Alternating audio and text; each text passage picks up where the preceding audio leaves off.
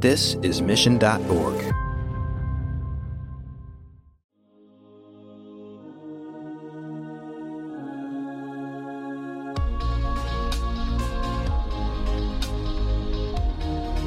So we're in an era of disruption again, and out of that is being birthed this new economy that impacts consumer marketing and B2B marketing, whether you are in consumer packaged goods, automotive, if you're a quick service restaurant, I would argue that's changed a lot. Even if you're healthcare or any of these other categories that we can think of, it's almost touched every category. There's been huge disruption and change, which I'm labeling as the new economy. The new economy is here, and the marketing playbooks we've all relied on for decades are on their way out the door. It's time for a new playbook, one that takes the last several years of constant disruptions into account. That's why today I'm speaking with Michael Hayes, Chief Growth Officer and Client Officer for the Goodway Group. A veteran in the field of experience with brands like Lexus, Verizon, Disney, Amazon, and more, Michael shares his take on why we are seeing this new economy. He tells us what key disruptions and challenges are facing marketers today and what he envisions for the marketing playbook for the future. It's all right here on Marketing Trends. I'm your host, Jeremy Bergeron. Let's get into it.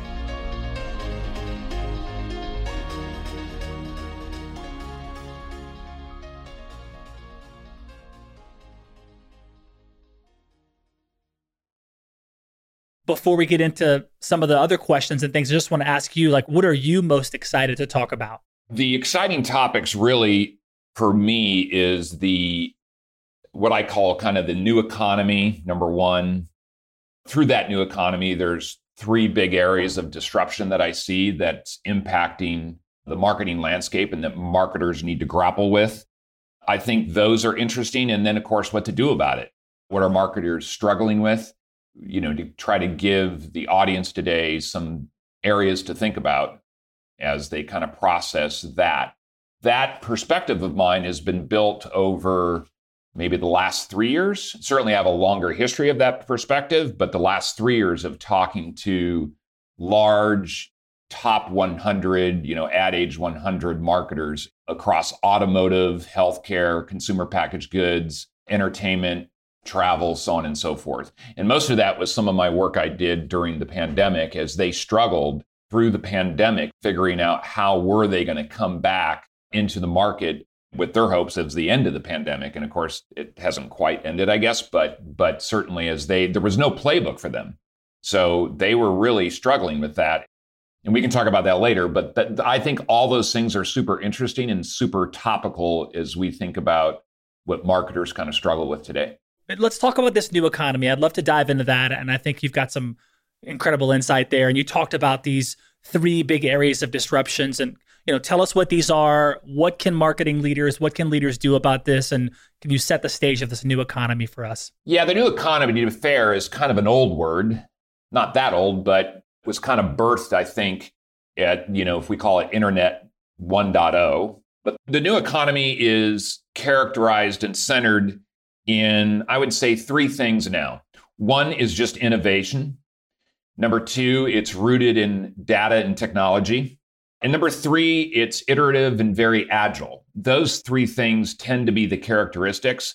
And we are in this next wave. If you think about, what the pandemic has done for consumers and the public, my view is we're in this next wave of disruption and innovation. Consumer shopping has changed dramatically in this short window of, we'll call it 2 to 3 years. There's a more level playing field between small companies and very large global companies. I would say recently we've seen in the last 12 months, and very recently, if you read, the Wall Street Journal and The Economist, and you watch a lot of that kind of stuff, you will see that a lot of them are predicting the collapse of global markets for a handful of reasons.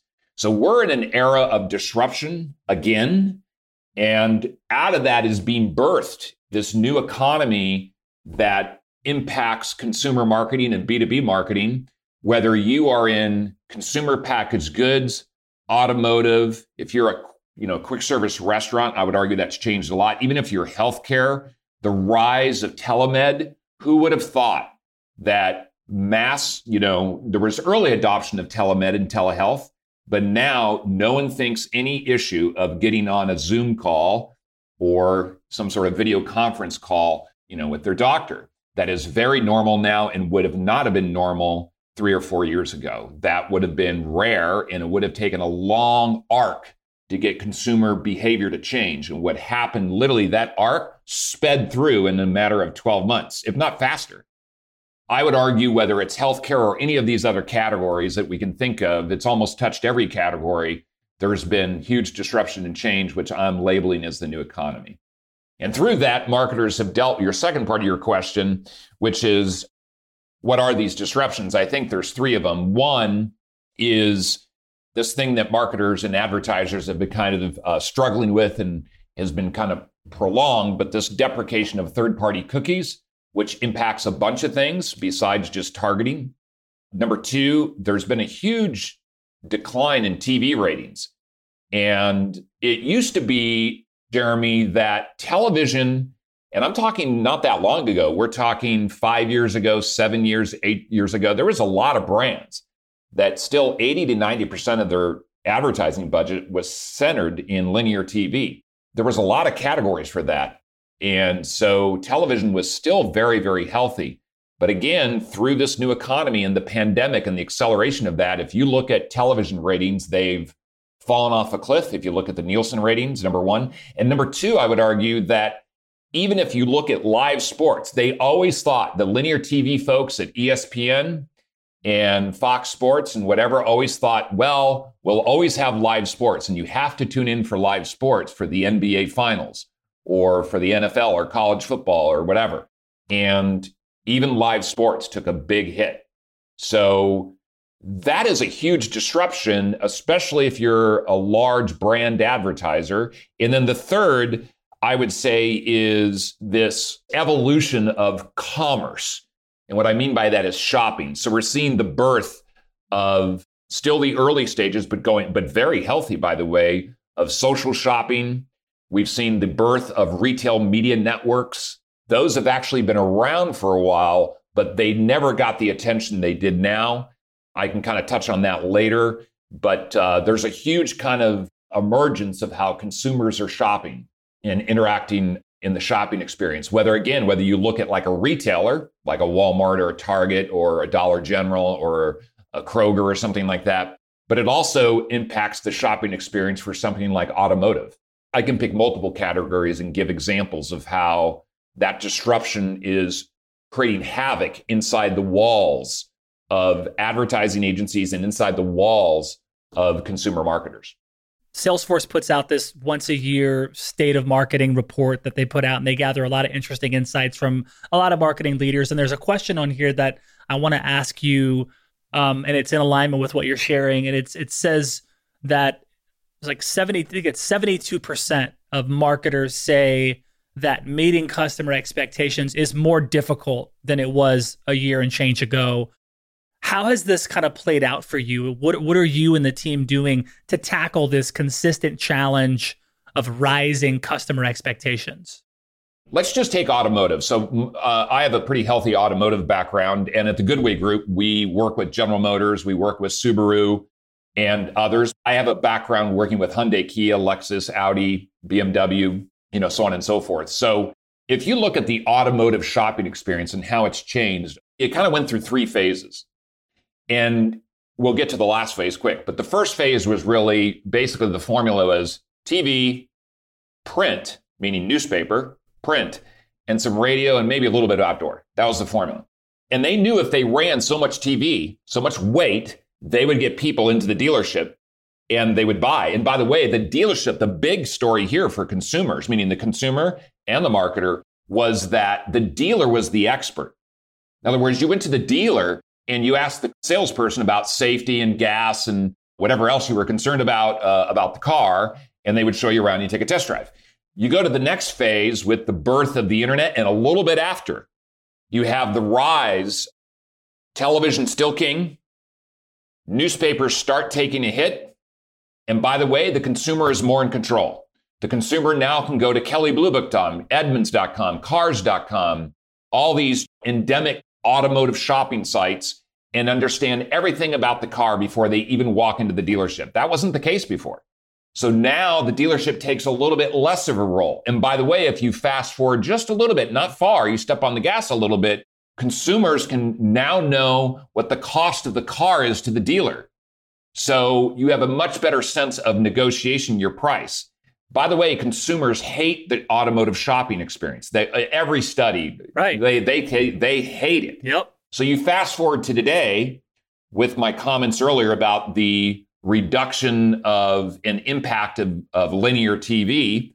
So now you have a situation where there's huge disruption, and the formula that it used to work, where you ran so much weight, doesn't work anymore. That formula that was used, by the way, that was born out of consumer packaged goods, that was transferred in kind of not hijacked, but borrowed by the automotive marketer, and what they called the Allison Fisher funnel, which is everyone uses a funnel. I would argue that is completely needs to be retired. It's null and void. It doesn't really happen that way. As a matter of fact, when you go through the funnel in automotive, J.D. Power and other automotive research companies will tell you literally a week or days before the purchase, the volume of models and brands shopped actually increases. So there's like this bubble at the end of the funnel. I thought the funnel was this process that was linear and got smaller over time. That's actually not the case. There's a variety of reasons for that. But ultimately, I think the big difference here is the advertiser and the dealer are less in control of the shopping experience. It is shifted to the consumer. The consumer is armed with all this information. And if you talk to dealers, they will tell you after they close and turn off, the lights are still on the dealer, you'll have consumers shopping cars because they don't want to talk to the dealer. And by the way, when I bought my brand new Audi, and I'm not kidding, I did the entire transaction through text messaging with the dealer. And I just kept telling him, and by the way, the dealer was right across the street from me. He was actually one of my clients. So to be fair, I was doing right. The Audi dealer was across. I'm like, I'm not going to pay more than this. And by the way, and they're laughing at me. They're texting me back and forth. Well, you're going to come over? I'm like, no, I'm not going to come over. Why come over? Either you're going to give it to me for this price or not. So, and I said, I have all the information right on my computer screen. I don't need to come over. I was more in control in that situation. So this is an example of huge disruption. Well, if you're a marketer, if you're Audi, if you're Honda, if you're Toyota or Lexus or somebody, this is a huge disruption to how you used to do business. And that playbook we referred to a little bit doesn't exist. It's something that needs to be invented. I find that exciting, by the way. Mm-hmm. But by the way, clients really struggle with it because you got to sell cars at the end of the day. Your job is to move that metal. And your job as an automotive marketer inside the walls of Honda or Toyota or Lexus is to get consumers onto the dealer's lot. And the dealer's job is to close that sale. And so whether you're a brand marketer at the manufacturer or you're a dealer, both sides struggle with this problem. Super interesting stuff. Lots to discuss there. And we can go down that rabbit hole a little bit. But yeah. That's fantastic. Yeah. And, and on the note of the marketing playbook of the future, in a webinar that you did back in February, I believe you discussed the marketing playbook of the future. Yeah. And I want to dive into that concept a bit more in detail in this show. And you shared that while there certainly was a playbook for marketing, today there are no clearly defined best practices. Can you share with our audience a bit more about this and maybe touch on those 5 key challenges you identified that are facing marketers today? Yeah, well, I touched on a lot of this, but to summarize some key things, I think you're right. The consumer journey is way more complex. The playbook is broken, huge disruption, and just the ubiquity of devices and the fragmentation of media has kind of done a number on the playbook. Like we talked about earlier, if you just think about the disruption in television alone, advertisers struggle with simple things that used to be kind of a formula that they had. Meaning, where should I place my bets? If I'm an advertiser, I'm starting to ask my media agency, where do I place my bets given the environment we're in? what is my media mix strategy? That was not something that was really debated that much. If you were, in 1998, 2000, 2010, that was pretty much set. By the way, just because you added a few websites to your marketing plan, kind of your media plan, television was still king. And by the way, print still played a role. Advertisers will ask you now a lot about the media mix. They'll ask about how the shopping experience has changed and how to control the shopping experience a little better. And so that allocation of media and where to place my bets. And then the next piece after that, there's this discussion of how to measure everything. Right. Which is a whole nother can of worms, because the way you used to measure TV and the way you used to measure internet or digital activity is going through its own disruption. So that's changed. So there's 5 things that I typically talk about that I think, after done all this research, this really does make up the playbook for the future, I think. Number 1, we touched on quickly, the consumer journey has changed. It's less linear, more complicated, consumer paths. Number 1. Number 2 is this consumer shopping experience disruption. My example was with automotive, but I honestly could use healthcare, consumer packaged goods, retail, etc. Number 3, brand building is elusive. You need demand creation, and it's hard to get reach and scale, and audiences are less engaged. Even if you want to do brand building, you've bought into this. It was much easier 10 or 15 years ago to do that. It used to be, again, you would do a television linear TV upfront. You had tons of scale in there. Audiences are fragmented. Certainly, YouTube aggregates a big audience and what have you, but brand building is elusive for most marketers. Number 4 is this media channel mix allocation needs to be figured out as part of the playbook. And number 5, we touched on, which is there's formidable ad measurement kind of issues.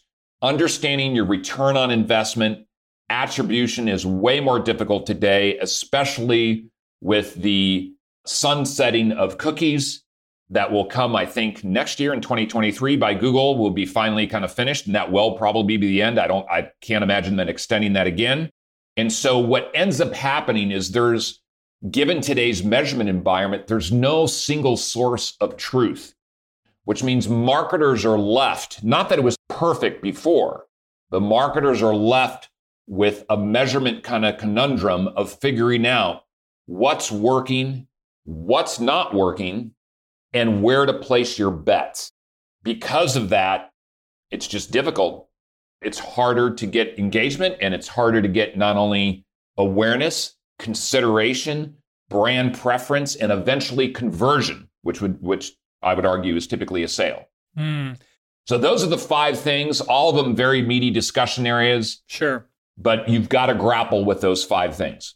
Yeah, I mean, on the note of kind of metrics and KPIs, it seems like a lot of companies have kind of started to reprioritize metrics, and because things are changing quite a bit. Are there some traditional metrics that you think are no longer relevant or not as relevant? And what kind of emerging metrics are you finding to be more highly relevant today? I don't know that the metrics have changed, meaning brand awareness, consideration. Are you on the consideration set, brand preference? And then, of course, the more ROI-driven metrics, meaning return on ad spend, conversion, sales, incremental lift. Those have been around. By the way, incremental lift has been around for more than 30 years. I mean, way back in traditional media, they were doing incremental lift. I don't think the metrics have changed so much. What we will see the rise of, and you've already seen it, is the rise of media mix modeling. Again, econometric modeling or media mix modeling has been around for a long time, going back to the heyday of traditional media. What's changed is the importance of media mix modeling. And what's happening, I think, in the industry is we're doing light versions of media mix modeling rather than the heavy lifting. And the reason that is because, well, first, 2 reasons. Most marketers, not all, a company like General Motors or Procter & Gamble or Unilever can afford media mix modeling. But if you're in the middle, if you're Ashley Furniture, or if you're, if you sell mattresses, or maybe you're Choice Hotels or Best Western Hotels or JetBlue, much harder to afford media mix modeling on a monthly basis.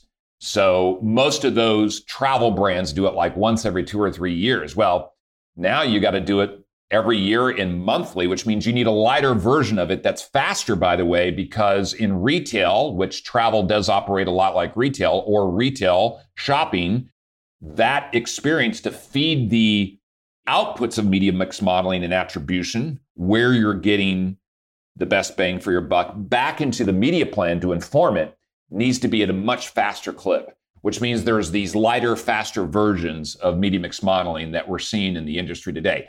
I think that's a big change. I think it's a good change.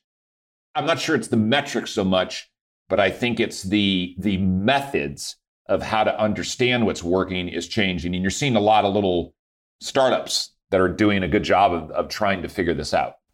On the note of kind of data and privacy, as you mentioned, privacy laws and consumer expectations around data collection are changing. What advice do you have for brands struggling to find ways to learn about their audiences? Look, if you're, Verizon Wireless, you probably have a treasure trove of first-party data. Or we talked about Disney. I mean, Disney in their theme park division has a treasure trove of data. One of our advertisers is Kodiak Cakes, which sells protein pancakes basically at grocery. They're great, by the way. I love that brand. They are good, yeah. So you can buy the big box at Costco. So Costco sells it, Walmart sells it, Target sells it. There's not a lot of first-party data there. When I think of privacy and things like that, most people lean into, when you think of cookie deprecation, privacy, consumers not engaging as much, et cetera, all those issues, most marketers tend to move into this world of, well, we can leverage our first-party data. If you're lucky enough to have that, that's great. If you're not, you need to have another strategy of how you're going to advertise and reach consumers. There's a variety of things you can do there, but you really are going to continue to leverage third-party, or you want to call them second-party data suppliers, which means your advertising partners, meaning publishers and things like that, are going to be critically important in your advertising strategy if you don't have a large first-party data set. Is this announcement about the Passport One, is that connected to this? That's nice of you to bring that up.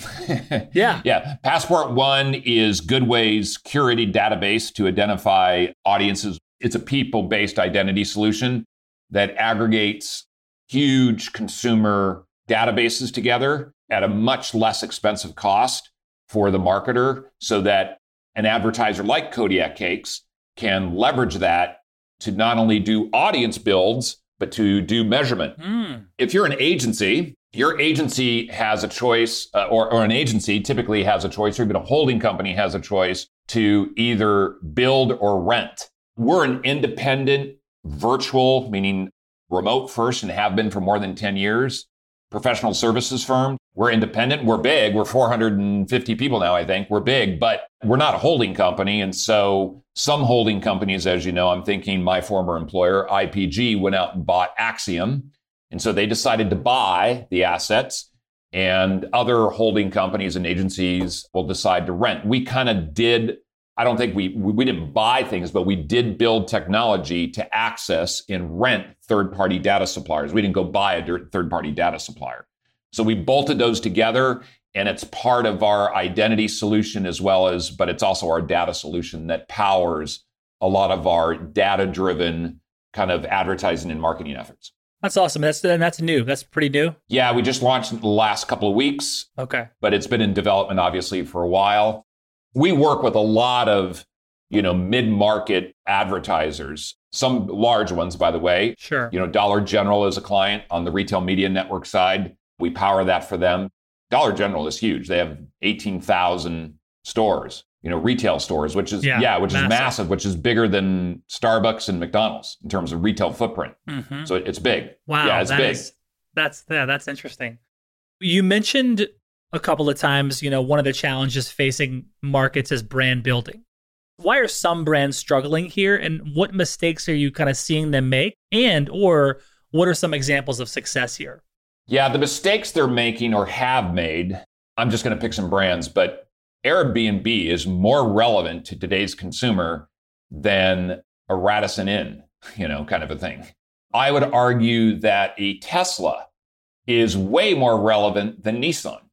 By the way, Lexus has done a good job. So, I mean, Lexus isn't a Nissan, but if I'm sticking with that kind of Asian import automotive, Hyundai and Kia have done a very good job of brand building over the last, we'll call it 15 years in comparison to where they were and getting on the consideration set. And Nissan was a major Asian import that would have competed with them. And, they've fallen behind. Well, why is that? Well, the reason is, in my view, a lot of cases is a lot of marketers, whether it was in travel or whether it was in automotive or other categories, they kind of bit on this kind of gold rush, if you want to call it, of performance advertising. And it's not that that was bad, but what it did was, you worked for Google. The truth is if all the television ads were turned off for like 3 years, the volume of search queries for automotive would literally naturally decline. The truth is, Google is not a demand, Google paid search is not really a demand creation tool for most advertisers. It is in some instances, but it's primarily demand fulfillment. People are looking for things that they've known about. They have that awareness. I would say that those brands, including the ones I mentioned, neglected their brand in favor of huge paid search, huge direct response, performance type marketing stuff. And you can't do that unless you fill the top of the funnel, if you want to call it that again. You got to create demand and you have to have brand preference. So this was something when I worked on the Hyundai Kia business that was really focused on how do we get onto the consideration set? That's an awareness issue that is not a direct response issue. How does Hyundai or Kia get on the consideration set when consumers think about buying a car? That is a huge marketing challenge that I think Hyundai has done an excellent job, as Kia has. And by the way, their sales prove that out. So the successes I've seen, I'll say, is Hyundai Kia. They've done a good job of that. Some of the failures, though, is where people just double down too much on performance marketing and neglected the other side. And so my advice to advertisers is you're going to have to wean yourself off, especially with cookie deprecation. The truth is, your cost per conversion is going to take a hit, not because it necessarily changed, but the way you get to that, meaning the method to measure it, is going to make it appear like your cost per sale or return on ad spend or something most likely will take a hit. And it's not because the advertising necessarily is less effective. It's that you're not measuring it the same way you were 2 years ago or 5 years ago with DoubleClick or, whoever you were using. No, that was great. So let's do the lightning round, some fun questions. For those of you who are still with us and listening, thank you. This podcast is brought to you by Salesforce. If you want to learn about the world's #1 CRM and how marketing and engagement play together nicely, head over to salesforce.com/marketing. First question in the lightning round, Michael. What are you personally betting on for the future? I'm betting on, from a marketing perspective, I'm betting on healthy brand building. Love it. If you have to build a marketing team from scratch today, what role are you hiring first and why? Data scientist, because we are in a data-driven world regardless of the advertiser. And I need that power and intellect to power all of my media and marketing activities. I love that answer. That's great. Wendy's and Chipotle join a growing number of companies and brands exploring the potential of virtual worlds. What do you make of this? I would say test and learn, dip your toe in, experiment and learn. I will say this, though, what I think Chipotle should double down on is their huge growth in pre-order sales as part of the new economy. Taco Bell and Chipotle are both in my backyard where I live, and I think it's north of 50% of their orders are pre-orders now. So I would be doubling down, at least in the next year or 2 years, on that type of shopping behavior and pre-orders and improving the guest experience or the customer experience to further that kind of activity, because I think they've done a good job. And if I was Taco Bell, I would look to do the same thing. I like that. We actually interviewed a Chipotle executive on another show that we have in our network a couple weeks ago. Fascinating what they're up to in their space. What impresses you I would say what impresses me are executives that are servant-based leaders. I like that answer. If you had access to a time machine, Michael, where and when would you go? I love the 1940s in America, the war years. Certainly I wouldn't want to be in a war, but but I love that era in American history. I think it's partially due because my parents who are now passed grew up in the Depression and through World War II in the jazz era. That's when jazz music, I love jazz music. So I love that era partially for the music and partially probably I have an affinity towards it just because my father and mother grew up in that era. How would you answer this question? What is success for you? It's definitely not money. I think for me, success, that's changed over time too, by the way. But I think for me, success is happiness. And I get a lot of personal joy with helping others achieve what they would like to achieve, whatever that is. And so that's why I probably like working in this industry, helping clients or advertisers. But I also get a lot of satisfaction with helping my team grow and see them succeed.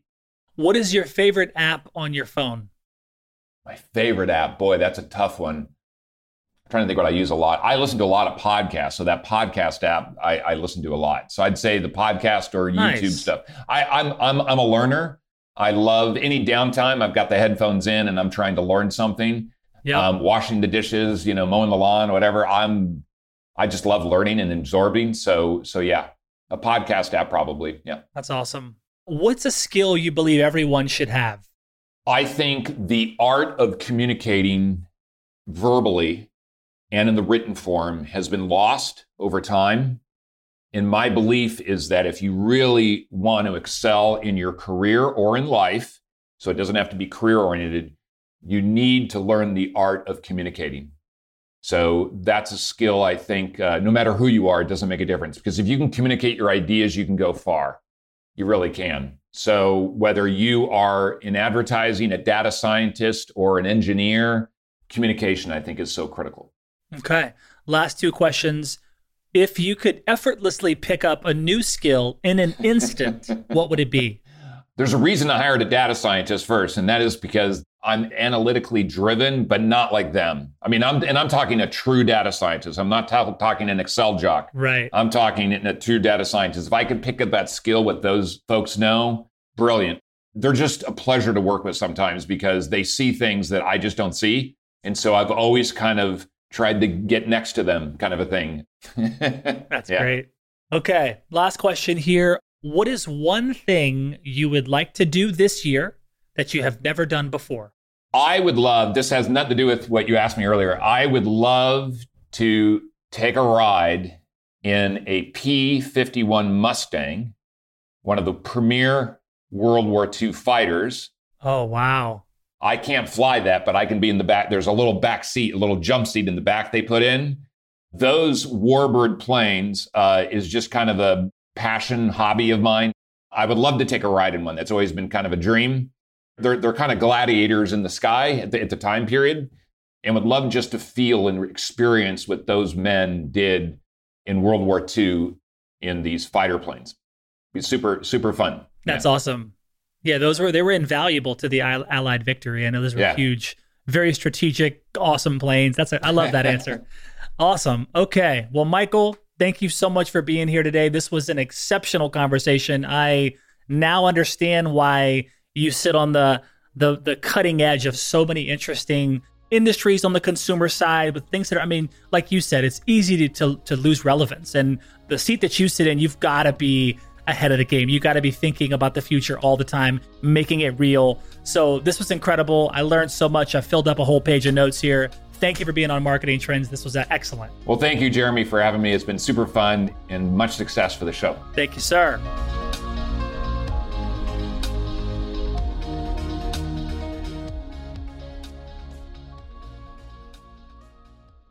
You have 8 seconds to make a connection or risk a click away onto the next topic.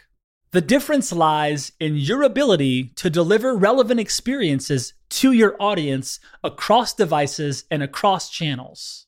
But delivering on a really great experience is impossible without the right people and the right technology. You've got the right people, but your technology choices will make or break someone's experience with your brand. At the center of gravity of your digital experience, Brightspot Content Management System can deliver relevant content, personalized experiences, and cross-channel synergies to create unforgettable brand experiences, so you can be a bright spot in someone's day. Head over to brightspot.com/marketing trends to find out right now. From global crisis to hunger relief efforts, the messages you deliver save lives, inform important decision-making, and help keep communities safe and sound. The speed and scale of your content needs to be delivered faster and on a much larger scale. Brightspot Content Management System has supported some of the world's largest brands to communicate on a global scale. From Johnson & Johnson sharing critical information with their customers to helping Whole Foods tell their brand story to a global audience. Brightspot is designed to handle rapid iteration and personalized messages to those you care about most. Learn more at brightspot.com/marketing trends.